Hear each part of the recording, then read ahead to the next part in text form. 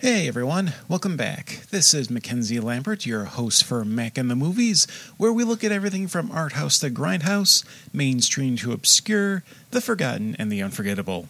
On this episode, we are going to take a look at films featuring the superheroes of Marvel Comics long before the decade stream of MCU films.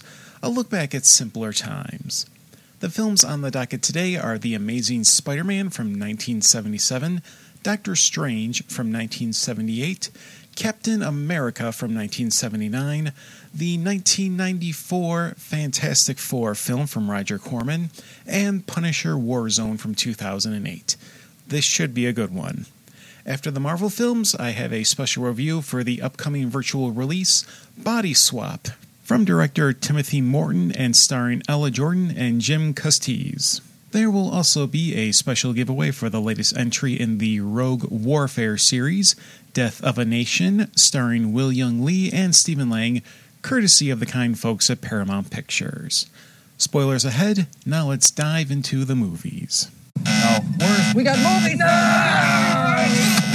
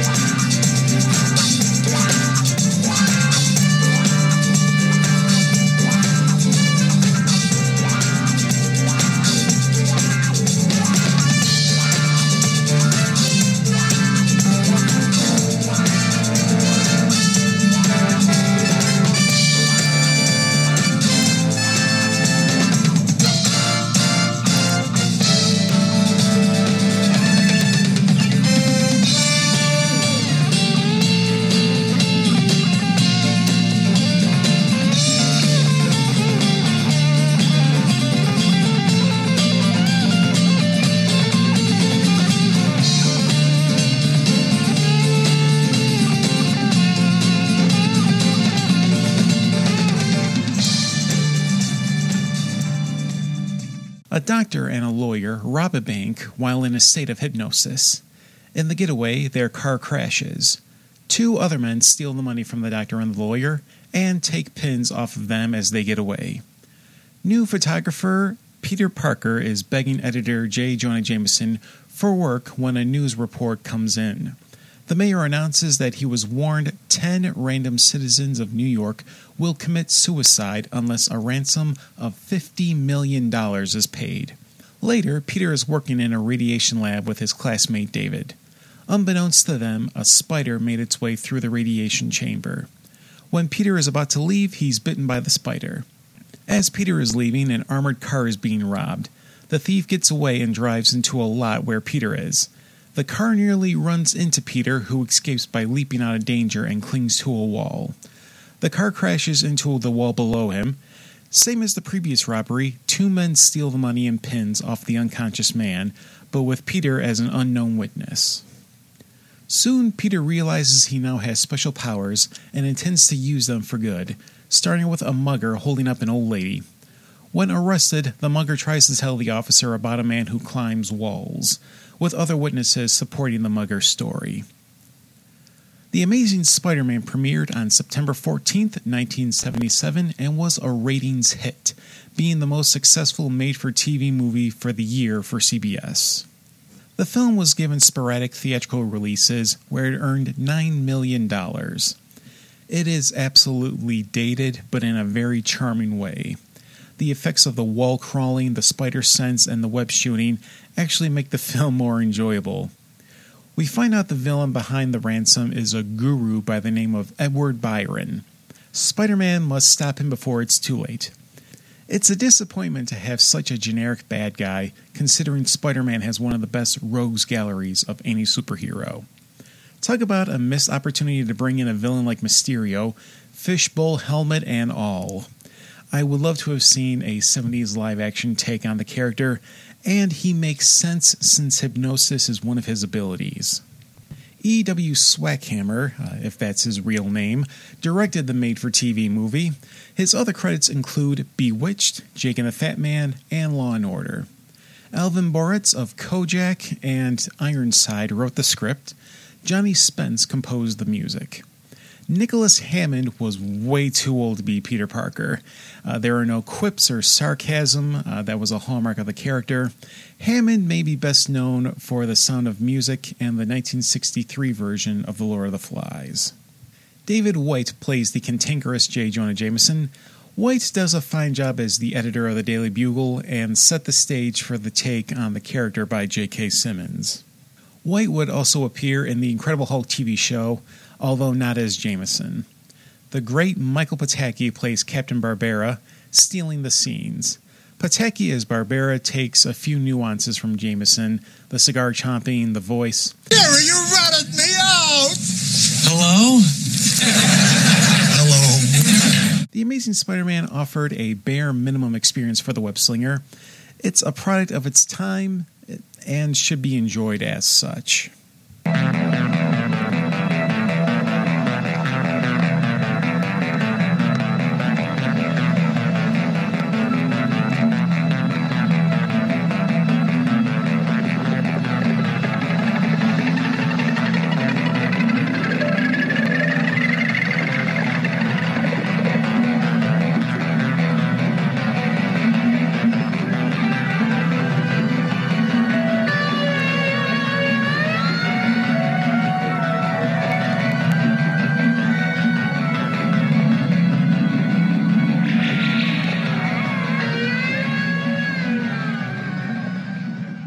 A mysterious entity summons the exiled Morgan Le Fay. The entity wants her to kill Lindemer, the current Sorcerer Supreme. Morgan takes over the body of a young student, Clea, and uses her in an attempt on the life of Lindemer. When Clea regains her senses, she has an emotional mental breakdown. Fortunately, Lindemer survives the attack. Clea becomes hysterical from the possession by Morgan. She checks herself into a hospital. She goes under the care of Dr. Stephen Strange. Strange also meets Lindemer, who informs him of the danger Clea is in. Lindemer takes Strange under his wing with the help of Wong and prepares him for his confrontation with Morgan Le Fay and the mysterious entity. The following year, after the live-action Spider-Man film with Nicholas Hammond, TV audiences were introduced to the Master of Magic from Marvel Comics, Doctor Strange. The film premiered on September 6, 1978. Sadly, Strange was not picked up for a series like his TV Marvel counterparts, Spider-Man and the Incredible Hulk. The film also takes its time and liberties with the character development and origins. You get some hints of mysticism, but an hour in, you finally get some Kubrickian psychedelia as Doctor Strange enters the astral plane. Doctor Strange purists might raise eyebrows at the character being a psychiatric medical specialist, as opposed to a neurosurgeon who loses his ability to use his hands. The mysterious entity at the start of the film could have been a great opportunity to introduce Dormammu, but they're just a generic entity out to get the Sorcerer Supreme. I will give credit to the film using an actual nemesis to Doctor Strange. Unlike Spider-Man or some of the other entries in the Marvel television universe, the film doesn't resort to old rich white guy as the main antagonist. Morgan Le Fay was a leader of a cult and had her own mystical powers. making a fine match for Strange. Funny enough, in the comics, she had a lover by the name of Mordred. That name would later be used for the Charles Band film Dr. Mordred, Master of the Unknown. That film was originally meant to be a Doctor Strange movie, but the option to make the film using the license expired. Instead of scrapping the project, the elements were changed enough so that Marvel couldn't sue. Never underestimate the ingenuity of Charles Band. Philip DeGuire only made one feature film as a director. Doctor Strange is that one film. To his credit, he did his damned best. He was mostly a writer with credits for The Bionic Woman, Magnum P.I., and Jag. Composer Paul Chihara provides a wide range of sound in the music score. He does some avant-garde, psychedelic synth, early prog, and great use of the sitar. He nails the needed tone for the film. Chihara made his composing debut with the Roger Corman classic Death Race 2000. He continued to compose music for film and television up to 2016. He is currently a professor of music at New York University. Peter Hooton has the title role of Doctor Strange. While not the Playboy Strange was presented as in the comics and the Benedict Cumberbatch film, he's still a believable ladies' man. Hooton was one of the original Inglourious Bastards along with Bo Svensson and Fred the Hammer Williamson.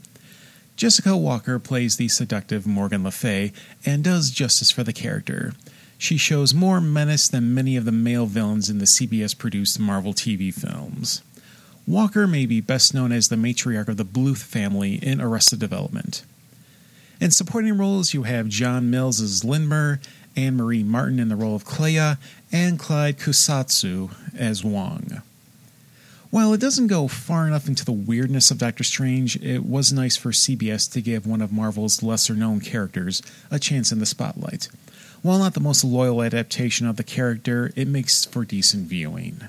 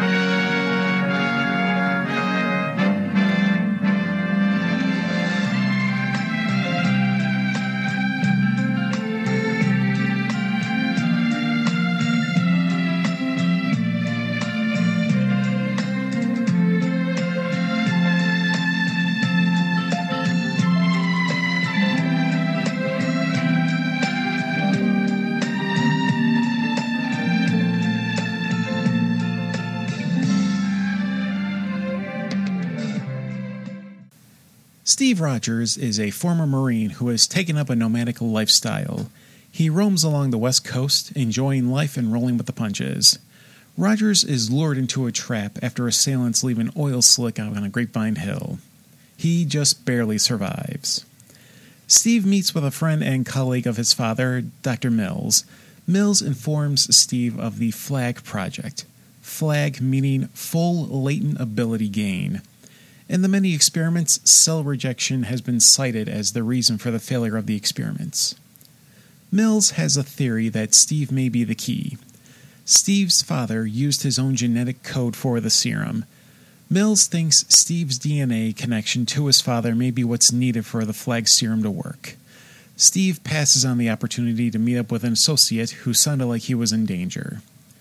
Steve arrives at the house of Jeff, but it seems no one's home. Steve finds Jeff on the floor, mortally wounded. Jeff whispers in Steve's ear. He asks him to protect Catherine.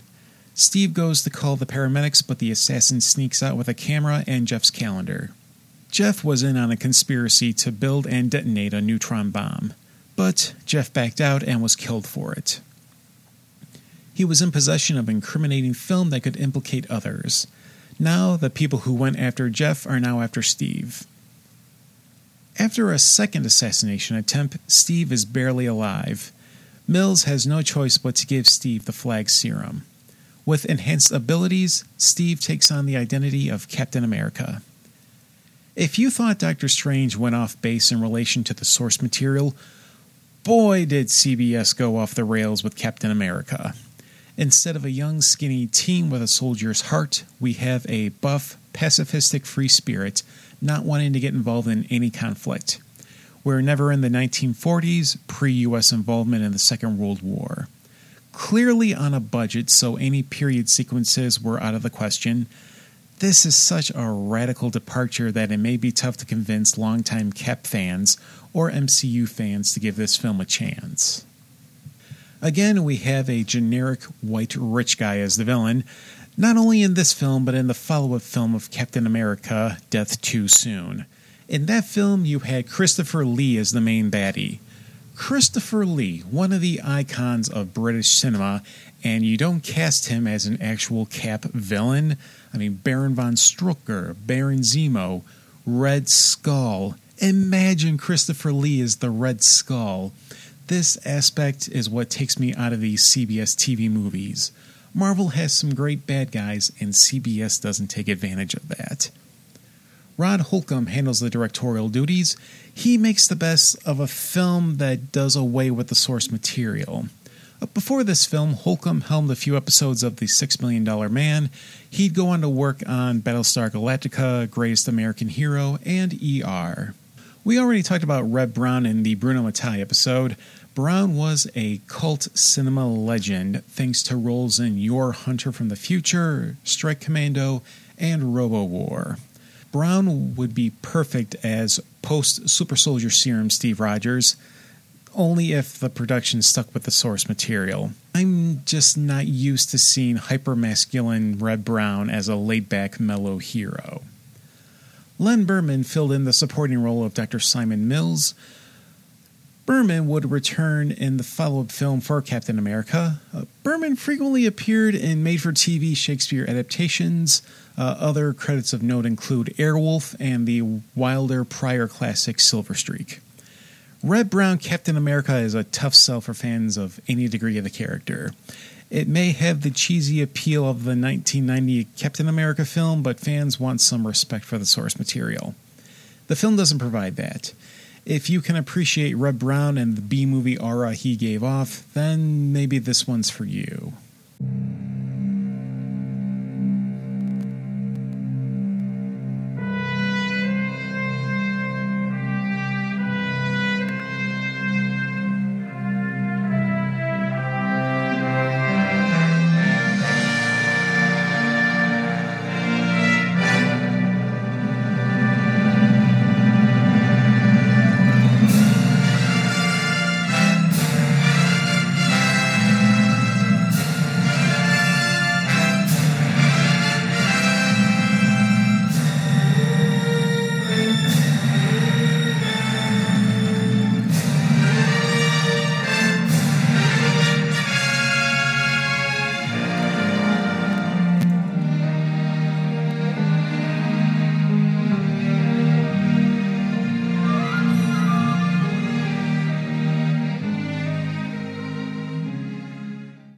Reed Richards and Victor Von Doom are friends who are interested in engaging in an experiment involving a passing comet. Unfortunately, the experiment goes wrong and Victor is badly scarred. We're also introduced to Susan and Johnny Storm and Ben Grimm. Flash forward to the 1990s. Reed, Susan, Johnny, and Ben are going up in a spaceship to conduct an experiment with the same comet Reed and Victor tried to engage with during college. The group is hit with cosmic rays after the diamond meant to absorb the rays was sabotaged, replaced with a fake. The ship crash lands, and the four soon realize they have been given special abilities. Reed can stretch his body, Johnny can create flames, Susan can turn invisible, and Ben has transformed into a rock beast. Shortly after, henchmen of Victor Von Doom try to hold him captive, but they escape. We find out that it was a villain by the name of the Jeweler who stole the diamond, intending to offer it as a wedding gift to a blind girl, Alicia Masters. Yet Doom has his own plan for the diamond. Despite the low budget, the 1994 Fantastic Four film still manages to be the best one, far better than the 2005 film and its 2007 sequel, and we're not going to even address that trash heap that came out a couple of years ago. Roger Corman produced the film on behalf of German company Constantin Films, as well as using his own distributor, New Horizon Pictures. The cheap-looking effects added charm to the film compared to the CGI polluted films years later. The simple editing tricks for Invisible Woman, the camera effects for Reed, the early CGI for the Human Torch, the rubber suit used for The Thing, still implemented the design by Jack Kirby. Constantin Films approached Stan Lee about producing a film back in 1983. The rights were finally available in 1986, with the deadline being December 31st, 1992 to start production. When the request for an extension was declined, production began in September of 1992. In a 2002 interview, Avi Arad, a producer for Marvel, recalled that he was approached by a fan in 1993 while visiting Puerto Rico about the then upcoming Fantastic Four film. Arad had no awareness of the film and looked into it. Fearing what damage a low-budget film would do to the brand, Arad purchased all prints of the film and had them destroyed. Thankfully, some prints survived and the film is available to see for free on YouTube. There is a great deal of fan service in this film. The delivery man's hat has the wings of Thor's helmet. There is a tease for the idea of one person having all four of the group's powers, hinting at Super Skrull. You have the Fantastic Car. Jeweler was meant to be, I guess, a surrogate for Mole Man, but he closer resembles the Tinkerer. Director Ole Sassoon does his best with the material and limited budget. Sassoon would go on to direct episodes of Xena Warrior Princess and Martial Law. Alex Hyde White played Reed Mr. Fantastic Richards. He had a small part in another Marvel project, the second made-for-TV movie with Reb Brown as Captain America. He also played the young Henry Jones in Indiana Jones and the Last Crusade. Rebecca Staub was mostly a TV actress, appearing on Home Improvement, The Wonder Years, and Columbo. She does her best with Susan Richards. Jay Underwood may be the most recognizable member of the cast. I personally remember him from the Not Quite Human series. Michael Bailey Smith and Carl Ciarfalio share duties as Ben Grimm, alias The Thing. Smith handled the Ben Grimm scenes, while Ciarfalio was under the Thing suit. Joseph Culp, Ian Trigger, and Kat Green round out the supporting cast. There's no reason not to give this film a look. I'm sure Marvel wish you didn't, but this film was way better than the mid-2000 films produced by Fox. There's a welcomed whimsy to this film that is hard to not enjoy. Still the best film version of this Marvel brand at the time when they experienced more misses than hits. This isn't like any procedure that we've ever done before. Well, that's why I'm here, Doc. Your facial muscles, tendons, bone structure, everything. It was destroyed. Evil has many faces. You look fantastic, brother. Yes. Darkness has many allies. This deal is going down tonight. Raise your army! But there is only one who punishes them all.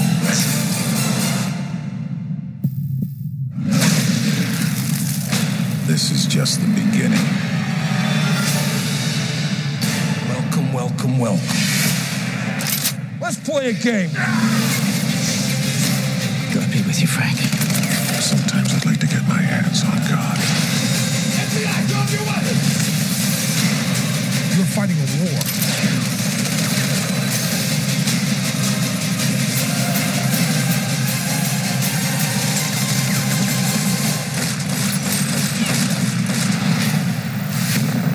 Punisher, Warzone. See you in hell.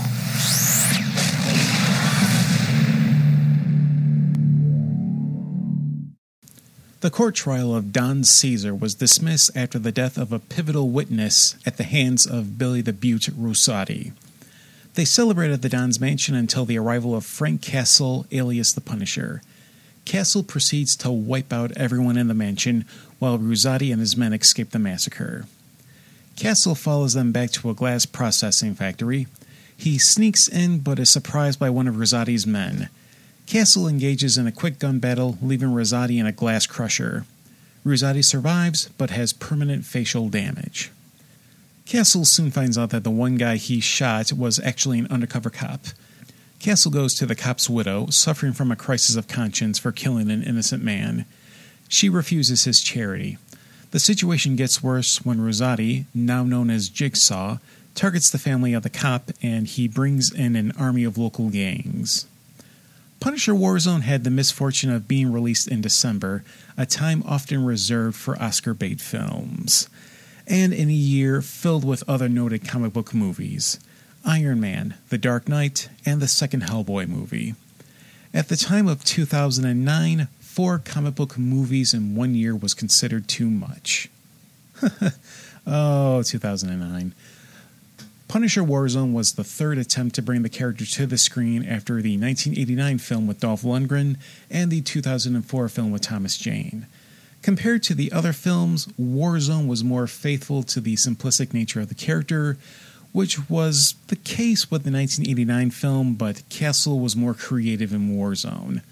The 2004 film had the convoluted plot of Castle turning the main baddie against one of his own men and wife. Warzone feels like a real Punisher film, and there are just so many great set pieces. The opening gunfight with the Punisher hanging from a chandelier, the rocket blowing up one of the parkour guys, dropping a guy off the roof and having him land on a sharp gate, the fat pot smoker in the elevator, using the grenade launcher to wipe out a room full of bad guys. They made Castle essentially Jason Voorhees.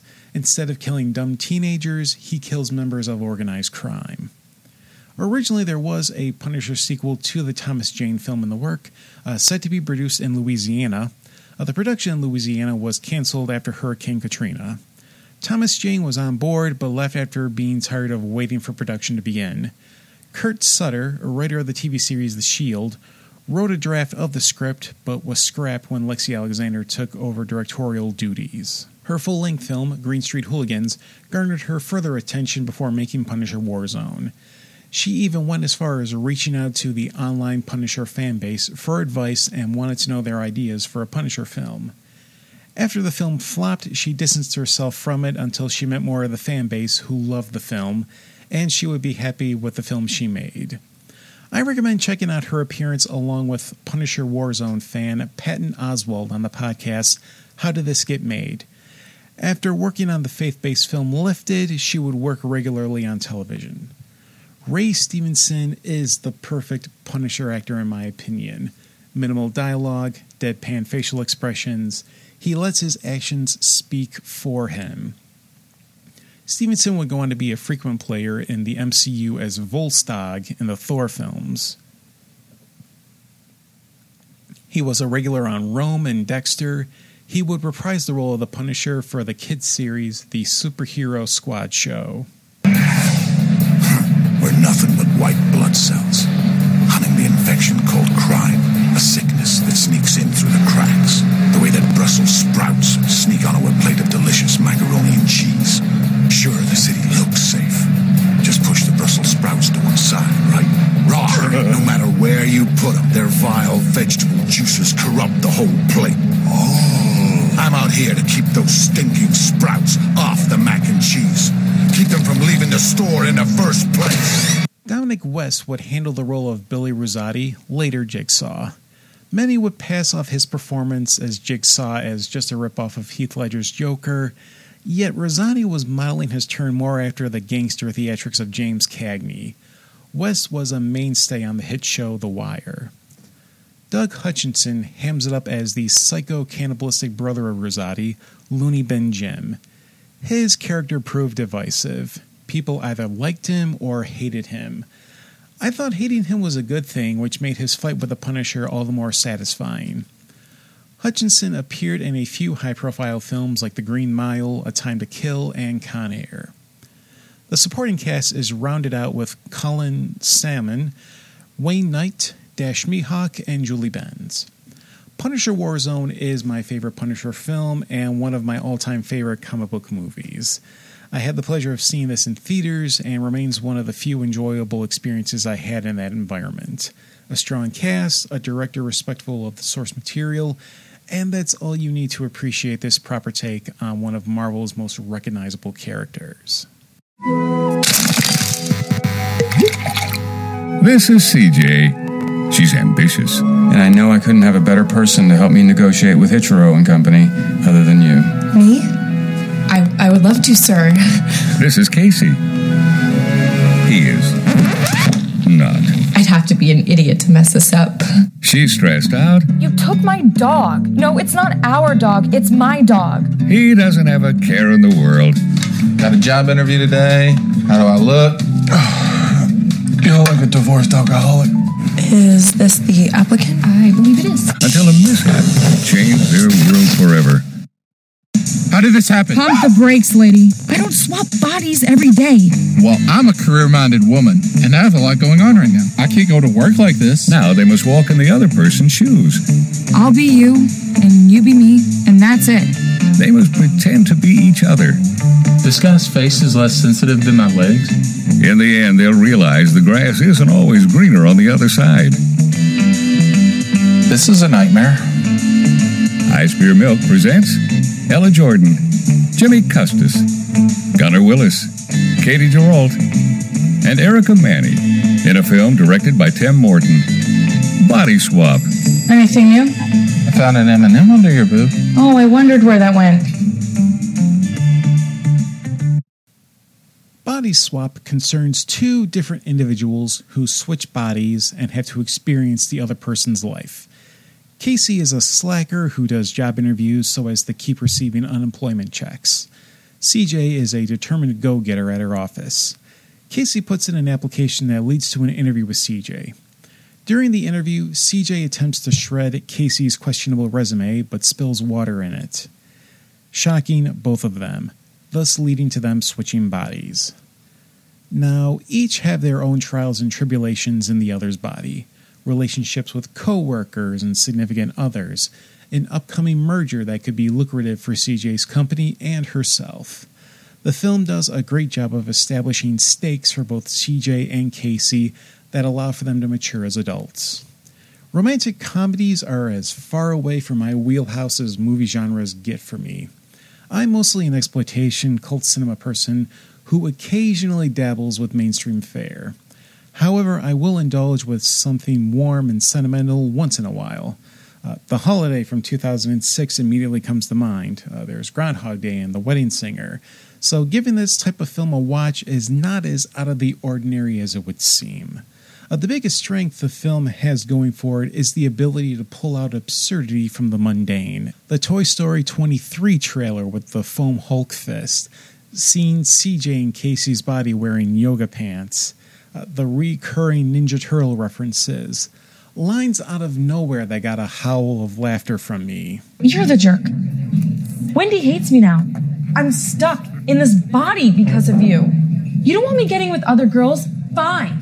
I'm gonna get with so many dudes, your vagina's gonna fall off. The tempers were flared a little bit. Yeah, you had like a temper tantrum. What's that booty do? Poop! The sight of the Rock Band guitar controller was a point-blank shot of nostalgia. Oh, God, the money I dropped on DLC for that series. I could probably have paid off all my school loans with how much I dropped. Anyway, back on topic.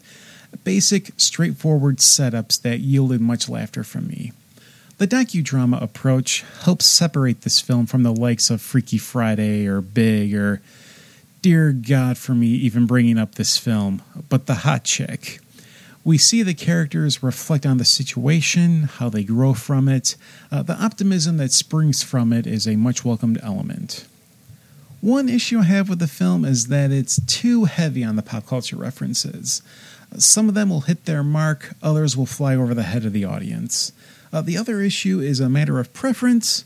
After seeing this film, I'm more open to suggestion regarding the romantic comedy genre, yet there are those who avoid the genre like the plague. If there was a movie that tests your personal waters as to whether this is a genre you can get into, then Body Swap may be the movie for you to experiment with. Director Timothy Morton was not on my radar as a filmmaker, but this film opened my eyes. He's only got a couple of other films and is currently filming a documentary on a gathering of musical souls to participate in shape note singing. Not sure what that means, but then again, isn't that the job of the documentary? Ella Jordan and Jimmy Costez do a great job of impersonating each other. They really dig into each other's personality. Jordan seemed to be channeling Aubrey Plaza. Costez also wrote the film, really put himself out there as CJ. Think Face Off meets Love Actually. Also, kudos to Costez for the visible weight loss compared to the start of the film. The supporting roles feature some of the best bit performers I've seen in recent film. Gunnar Willis is hilarious as Casey's equally slacker roommate Roy.